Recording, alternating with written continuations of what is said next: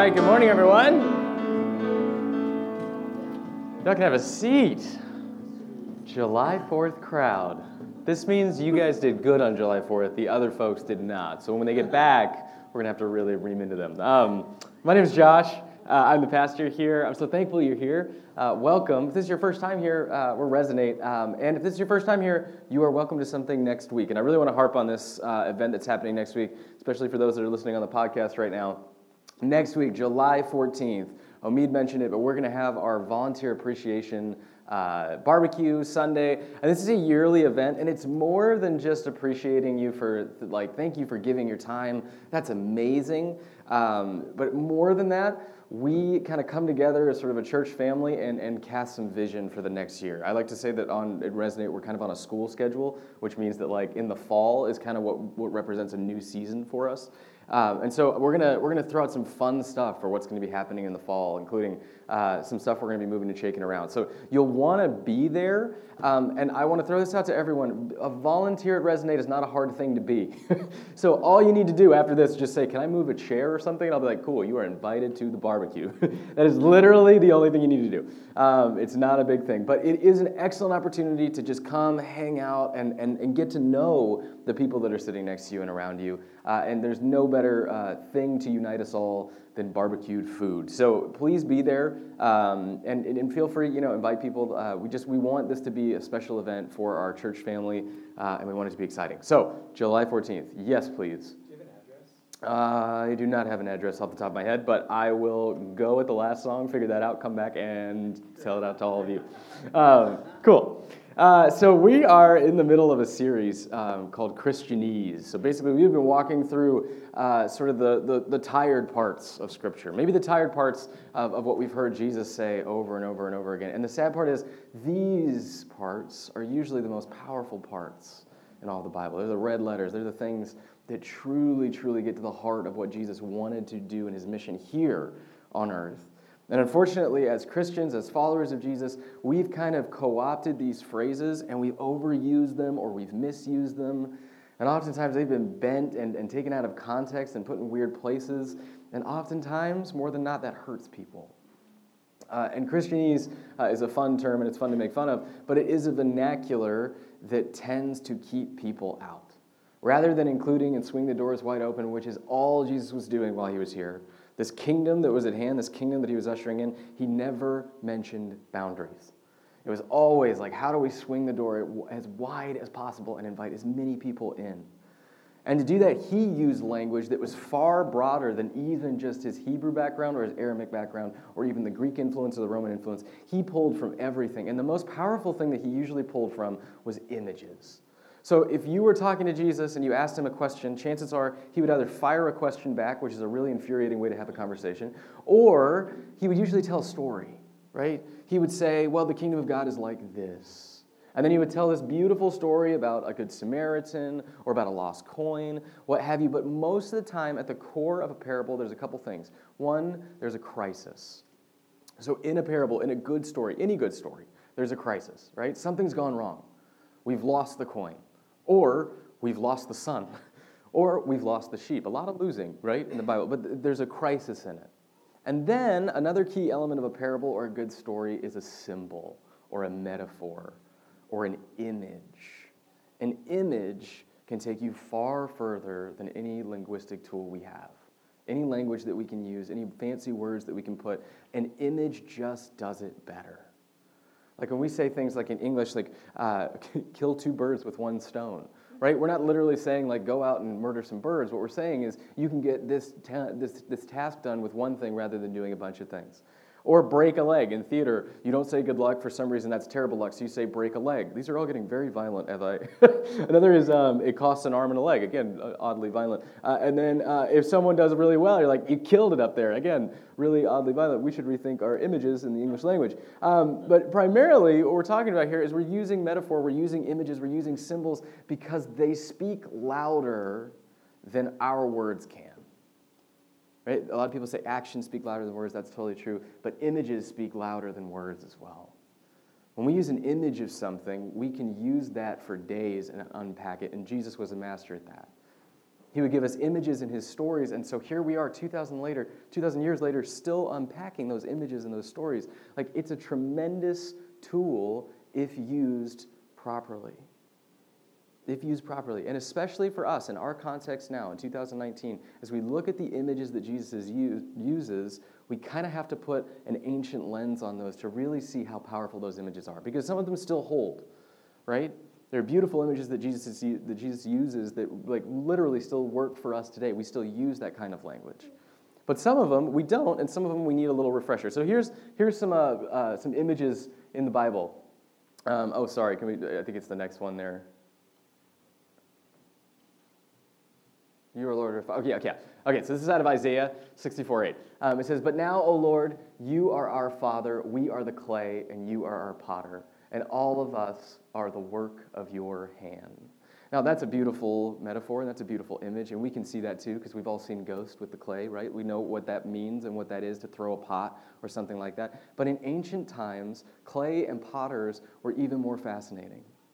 You didn't have the fancy wheel, you didn't have all of that stuff to get the perfect shape. Potters would make their pots, but oftentimes these pots were not in a perfect shape. These pots were each unique in their own individual way, because when you sat down to make a pot, you didn't have the fancy instruments and the fancy tools to make everyone come out exactly the same. And so when a potter threw a pot, it would be uniquely that pot, right? So what Isaiah is saying is, God, our Father, we are the clay and you are the potter, and all of us are the work of your hand. Not just that you've made us, but that you've made us specifically, uniquely beautiful in our own way. And not just that, but pots weren't made just to sit on a shelf. They were functional. They were made to do something. So not only were we made uniquely beautiful, but we're made uniquely beautiful to do something in this world. This is where images can take us. Let's go to the next slide. This is John 6:35. This is Jesus talking. Jesus said to them, "I am the bread of life. He who comes to me will not hunger, and he who believes in me will never thirst." Now, if we take this literally, we're going to read the Bible and we're no longer going to need food or water. That's not what he's saying, right? He's saying, basically, whoever comes to me, I am the bread of life. Now, that makes sense to us. Bread is a fundamental sort of food, right? Like, this is the thing that we all need to survive. Bread is sort of the simplest food available. And that's a beautiful picture. But in Jesus' Hebrew context back then, bread was a symbol for something. It was always a symbol for something, and it was a symbol for life. So Jesus in this sentence just isn't saying, I'm the bread of life. He's saying, I'm the life of life. I'm at the core of what life really, really is. And so when you encounter me, you're going to experience life abundantly, hugely, right? I'm the life of life. And then this next verse here, it says, this is not on 8:12, this is John 8:12, and it says, "Then Jesus again spoke to them, saying, I am the light of the world. He who follows me will not walk in the darkness, but will have the light of life." I am the light of the world. Basically, that means, yes, like Jesus is the light of the world. That means that light is going to come in us, and we're going to shine, all that beautiful stuff. But light in that context as well also just simply meant shining a light on it so that you can see it, right? When the scriptures begin and God says, let there be light, it's not just a literal light that's coming, but it's a symbolic form for us to say, look, let there be light, which means that now we can begin to understand. We can see things in a way that we never saw them before. Let there be light. Let there be understanding. In this understanding, light literally meant enlightenment. That's where we get that term, enlightenment, right? I am the light of the world. Therefore, if you follow me, you're going to begin to understand the world in a totally different way. Do we see how these images can carry things that are a lot bigger than just a common sentence? A lot bigger than just literally saying, well, when he says he's the light of the world, he means enlightenment, and I am enlightenment, and I am... Like, if he tries to understand it, it's describing the tune and killing the song. Right? There's a beauty that's lost when we try to dissect things and get down to the nitty-gritty and all the different letters and all the different words and everything. Basically, he's just saying, hey, let me hand you this beautiful image, this beautiful symbol, and I want to see what you can come up with it. I want to see how you unpack that. I want to see what beauty you pull out from that. You see, image is the Bible's primary language, and it is for a reason. We can keep images for a very long time, rather than just languages that die out, languages that die out. We have images that endure for centuries and centuries and centuries, and we're still obsessed with images. Images are a universal language. No matter what country you go to in the world, you're going to find images that you understand, street signs that you understand for some reason, even if you don't understand the language. For some reason, this works everywhere in the world, right? A thumbs up is a universal symbol for okay, and then this is like you've done something wrong. For some reason, we all understand images on a fundamental level more than we do words. Those take longer, right? But an image can carry us really, really, really far. And we're still super, super obsessed with them. This is a picture. I don't know if we have that, the picture of all of the different pictures that are printed out. Beautiful. This is a picture. Can we pull the lights down there? Beautiful. So you can't really see it because it's pixelated. This is an art installation that happened in Holland in 2011. So this is 2011. We're in 2019. It's only gotten crazier. These are all of the pictures uploaded in one 24-hour period from just the website Flickr. Now, Flickr in our day doesn't even really pull that much traffic anymore. Can you imagine how many pictures there would be if we printed out every single photo posted to all of social media platforms in just one day? If this is Flickr, imagine social media in just one day. There are people that believe that we see over 1,000 images a day in social media alone. 1,000 images a day.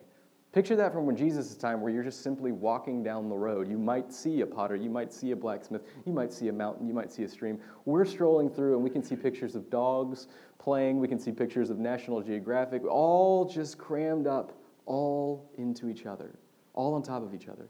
Pictures of our grandparents right next to pictures of monkeys in the Amazon. Everything is in there. And we just scroll and we scroll and we absorb and we absorb. We are absorbing images at a rate that we never have before. And there's a reason that when we scroll all the way to the bottom of that feed, whatever that feed might be, we don't leave going like, time well spent, right? We usually leave going like, I feel slightly exhausted for some reason. And the reason we feel exhausted is because those images are super powerful. They matter. But the problem is, in most of our Instagram feeds, Facebook, or just plug and play, whatever social media platform you use, we are viewing images that are not of reality. We're viewing images that people take painstakingly long amounts of time to craft, right?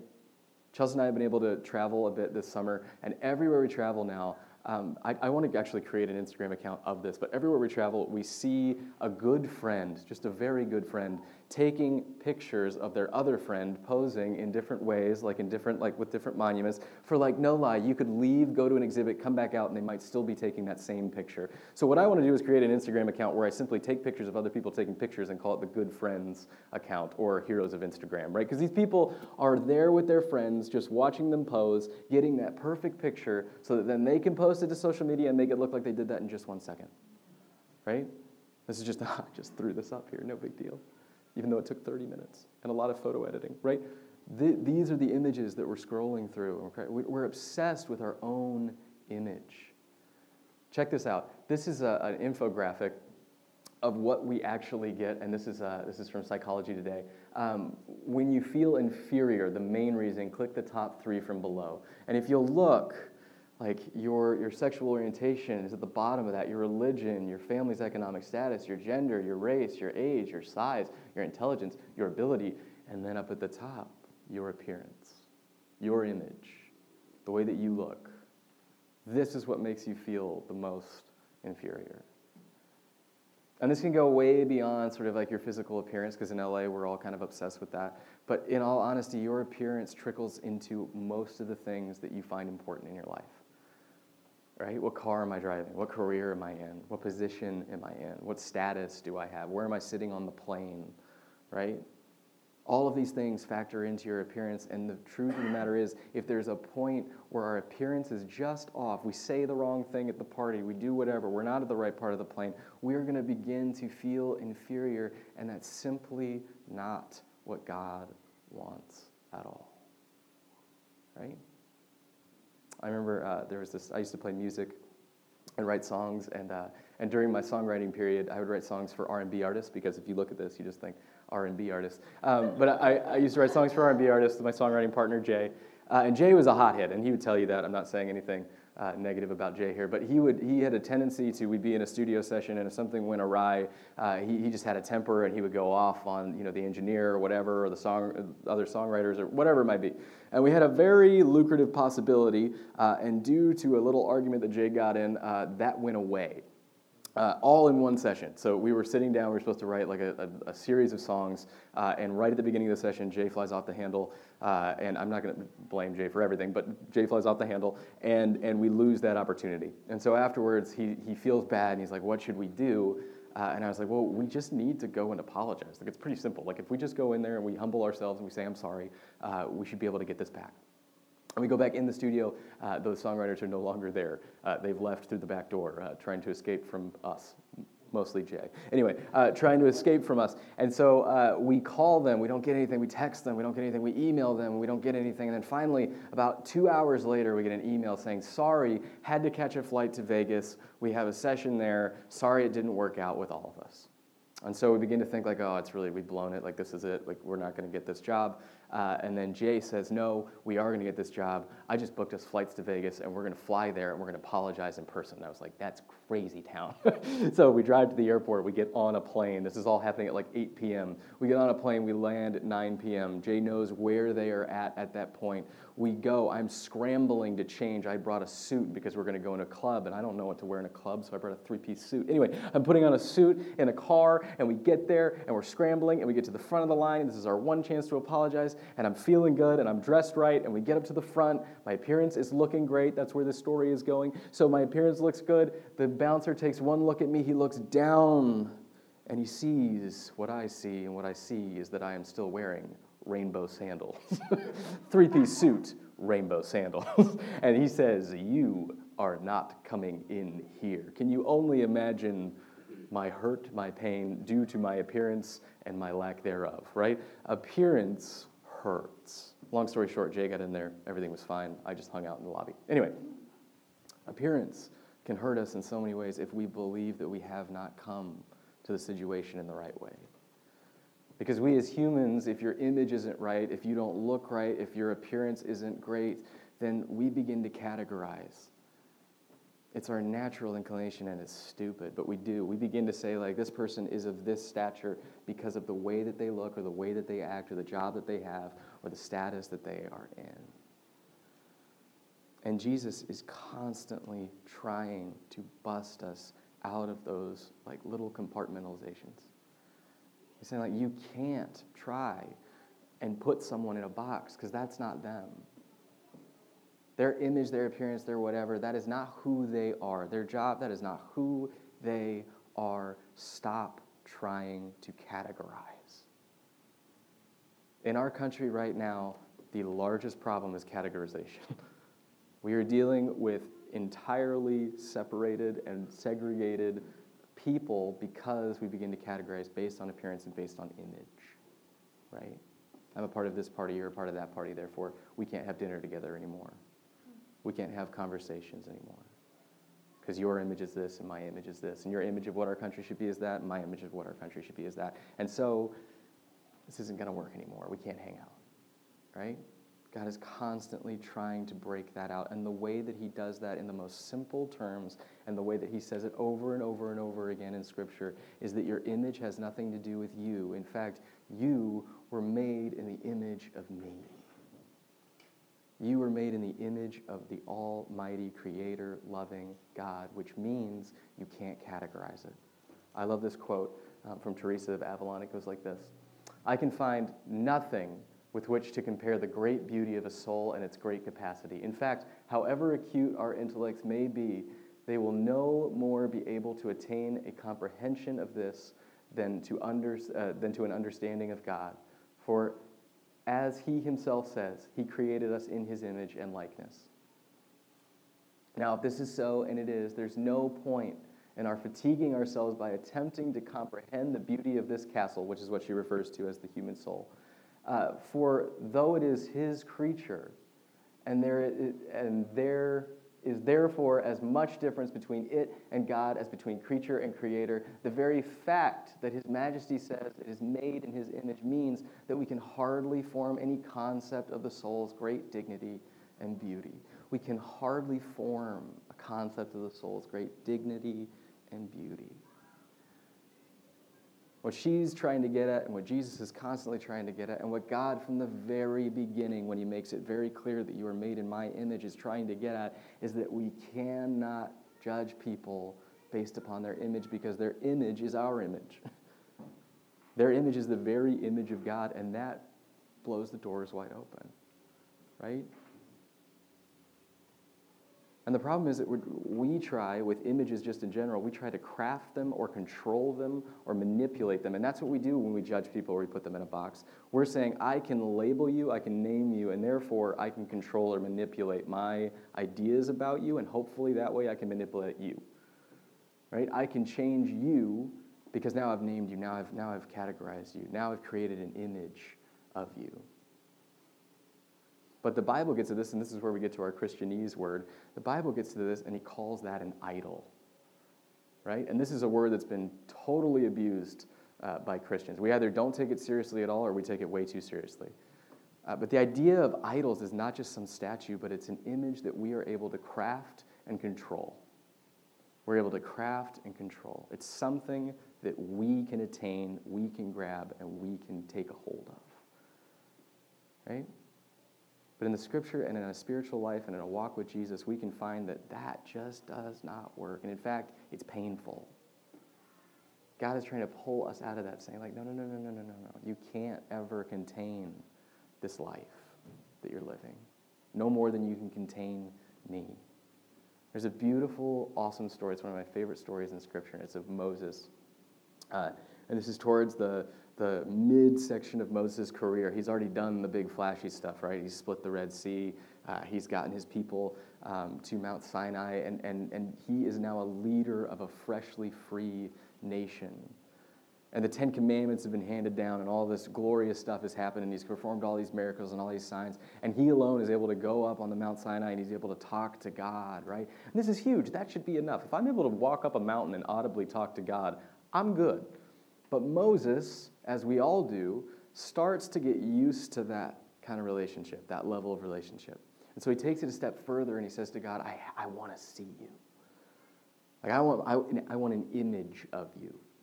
I want to be able to hold you in my mind's eye. I want to see your shape. I want to see what you look like. And so God says, you want to see me? That's not possible. Right? And that's sort of infuriating to all of us because it's just like, what? That's sort of a cop-out answer. But he basically says, like, no one can see me and live. Again, maybe a cop-out answer, right? No, that's not fair. Like, I should be able to see you. I'm working on your behalf here. Let me see you. Especially Moses, who's given up everything, right? Like, let me see you. And God says, no. But here's what I will do. I want you to come here and I want you to put your eye in the cleft of this rock. Now, we don't have many clefts in our rocks these days, but a cleft in a rock is just basically a hole that you could see through. Right? He says, I want you to come here. So what's God doing? He's basically cutting off the full range of vision, and he's giving him this tiny little hole that he can see through to see. And then God says, now hold on as the Lord God passes by, as I pass by you. And what's fascinating there is that the Hebrew is the word aker, which means my afterward. Some translations translate into my hind parts. I'll save you from that one. But basically it means my afterward. Hold on, you want to see me? Here, I'll give you this small hole, and you can see where I just was. You see, a life with God, a life with Jesus, a relationship with Christ is not that we can hold it, we can contain it, and we can see it right where it is. No, we're always one step behind because we are not meant to grab, we're meant to follow. We're meant to see where God was so that we can step into that place and continue that pattern. Oh, here's God. Oh, now here's God. Oh, here's God. Now here's God. Not getting ahead of God, but rather like following. Not grabbing and not trying to create an image, but rather catching up with the image.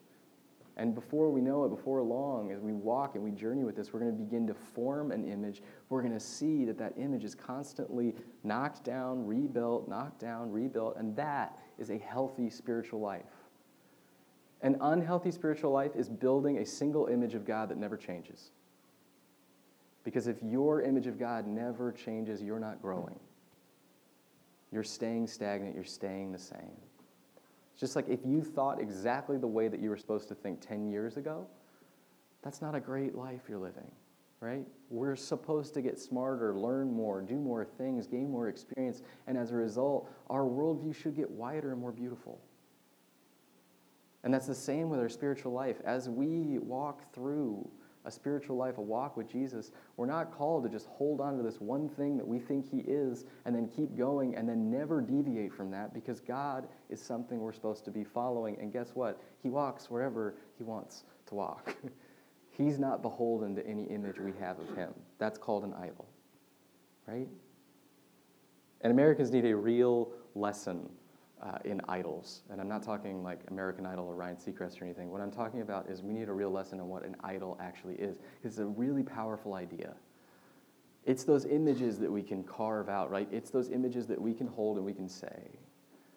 An idol is something that we can hold on to. And God is not anything that we can ever hold on to, right? We celebrate celebrity in such a massive way. And it's not just celebrity. Like we can go through our social media or TV or whatever, and we can point out those celebrities that we all want to dress like, or we all want to eat like, or whatever it might be, right? We celebrate those, but it goes deeper than that. The word celebrity just comes from the simple root, celebrate. It's the stuff that we celebrate, right? I'm going to celebrate that new promotion. Or when I get there in that job, then I'll be able to celebrate. The stuff that we're holding out there to celebrate easily becomes an idol to us.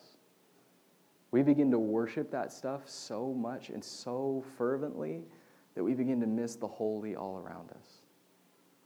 We begin to miss the real stuff that God is doing because we think we're not there yet. And there's always a there yet in our mind, no matter how old we are. Right? There's always, if I get that over there, then I'll finally be whole and I can really, really start enjoying the marrow of life, right? Like once it's there, once that's taken care of, I won't worry about anything anymore. Which is totally, totally untrue, because there's always another part. And as we do that, and we say, like, once I get there, what we're doing with ourselves and our soul is we're partitioning off the best part of us and we're plopping it over there. And we're saying the best part of me is going to come out once this is here, rather than keeping the best part of you with you right here, right now, and walking through life fully whole and fully beautiful.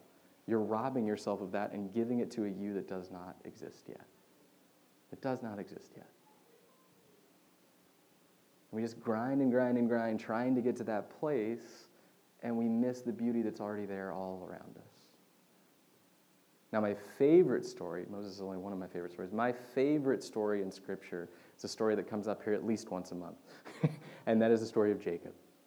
And Jacob is the most fascinating character in all of Scripture to me, because Jacob's name, see, in Scripture and in the ancient times, names meant something. Your name defined what you were, right? Adam's name means just mankind.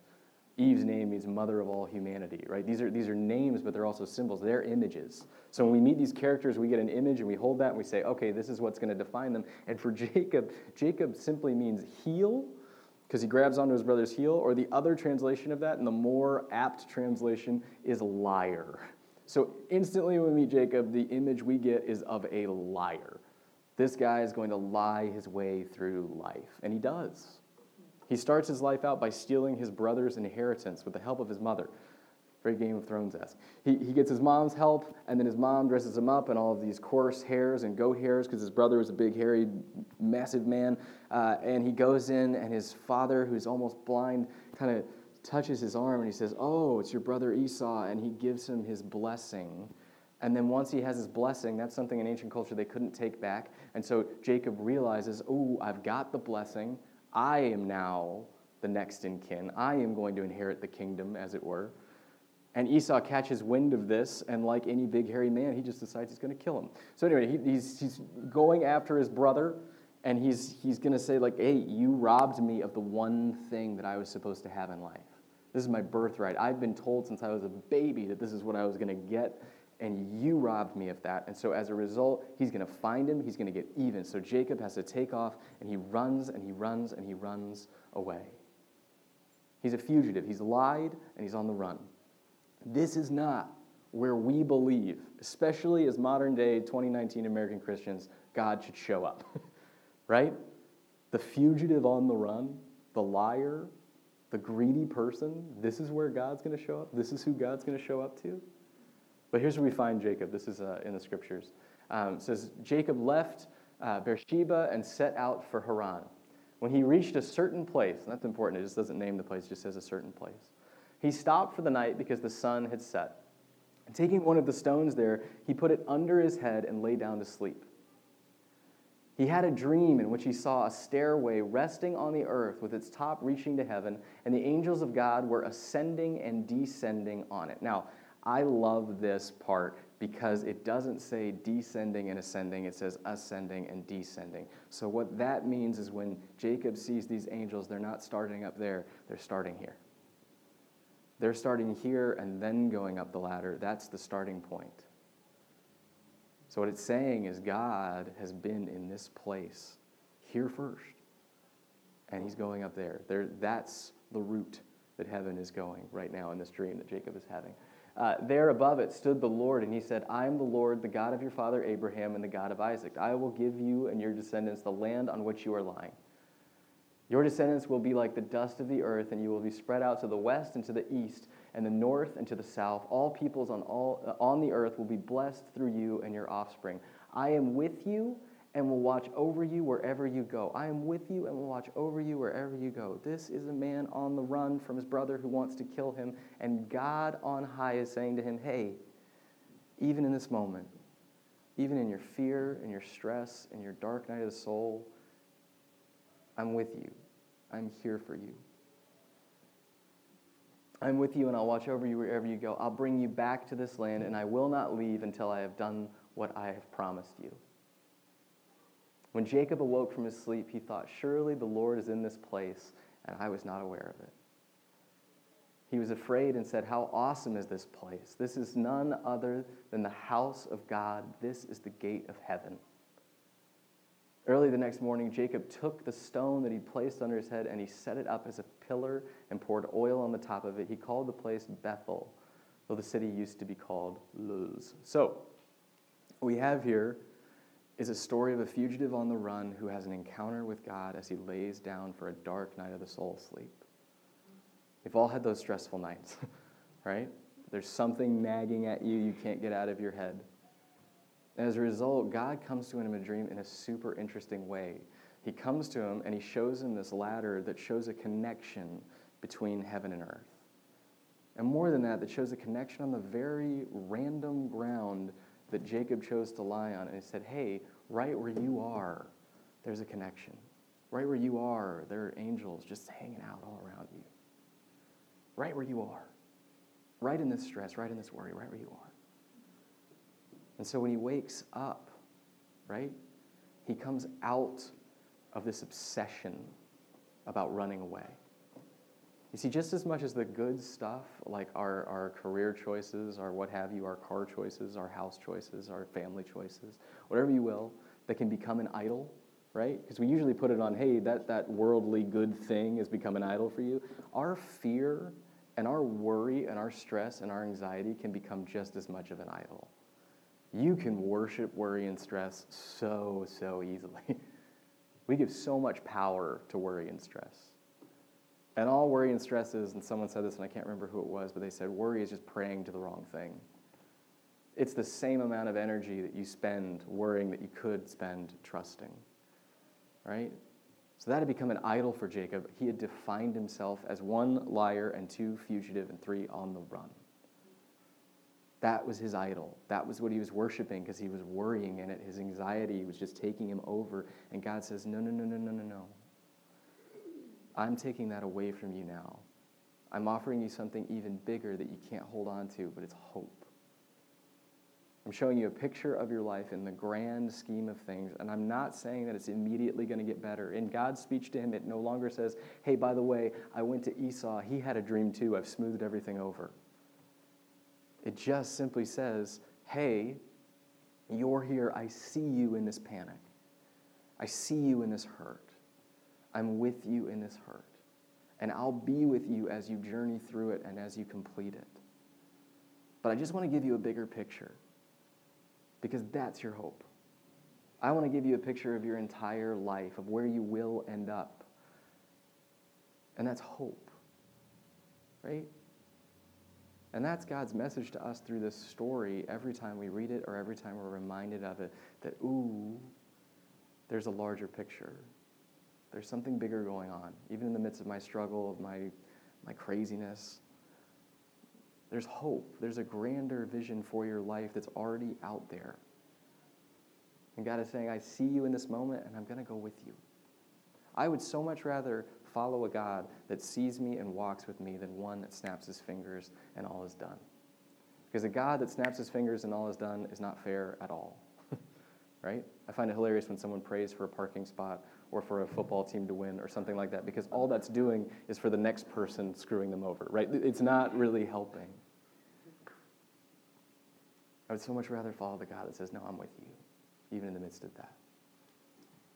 And I love Jacob's response. It's not, I messed up. It's not, I should feel guilty for an hour. It's not that like, oh man, I didn't get it. It's this. He says, oh, surely God was in this place and I was not aware. Some translations say this, and I love this. It says, surely God was in this place and I did not know. I did not know. What if we walked out of every situation in our lives and uttered that sentence? Surely God was in this place and I did not know. Or even better, right here, right now, in the present situation, we go, surely God is in this place and I'm just not aware of it yet. And the most important thing Jacob does is not that he just says, God is in this place and I know. But he builds something. He overturns that pillow, which was the very place of his anxiety, where all that sweat is pouring out on that brick pillow, right? And he flips it upside down. He gives it a new perspective. He gives it a new name. And he says, this place is now going to be called Bethel, which is an awesome Hebrew name for God's house, but it also begins with B, which always stands for within. So God is within everything, even if I'm not aware. God is within me running away from my brother. God is within this situation, and I'm going to trust that from now on. He builds something, a monument to remind him that God is within. That every time I think of this stone, every time I walk by this stone, every time I come to this monument, I will remember that my image of God got bigger. That I couldn't hold on to it, but it's within everything now. And so in moments in our lives where we try and craft a tiny little image of what we need or what we want, and then God sort of blows the doors open and we have to be forced to say, oh my gosh, God was in this place and I did not know. Don't forget to build something. Don't forget to write it down. Don't forget to tell a friend. Don't forget to shout it from the rooftops. Don't forget to post it on Instagram. Whatever you would like to do, don't forget to build something, because as human beings, we need that to remind us that God is in this place and that maybe we didn't know it. Let's pray together. God, I'm just so grateful that you are a God that reveals bigger and better things. That even now, as we walk out of this place and into our week and into our unique brand of on the run, our unique brand of stress or heartache or joy, that you would just remind us that you're here, you're within, that we're never without your presence. That it's not something that needs to be invited in or coaxed or brought up, but it's us that need to be reminded that you're all around and that you're working in our lives. And that work is good. We thank you for that. We love you. Amen.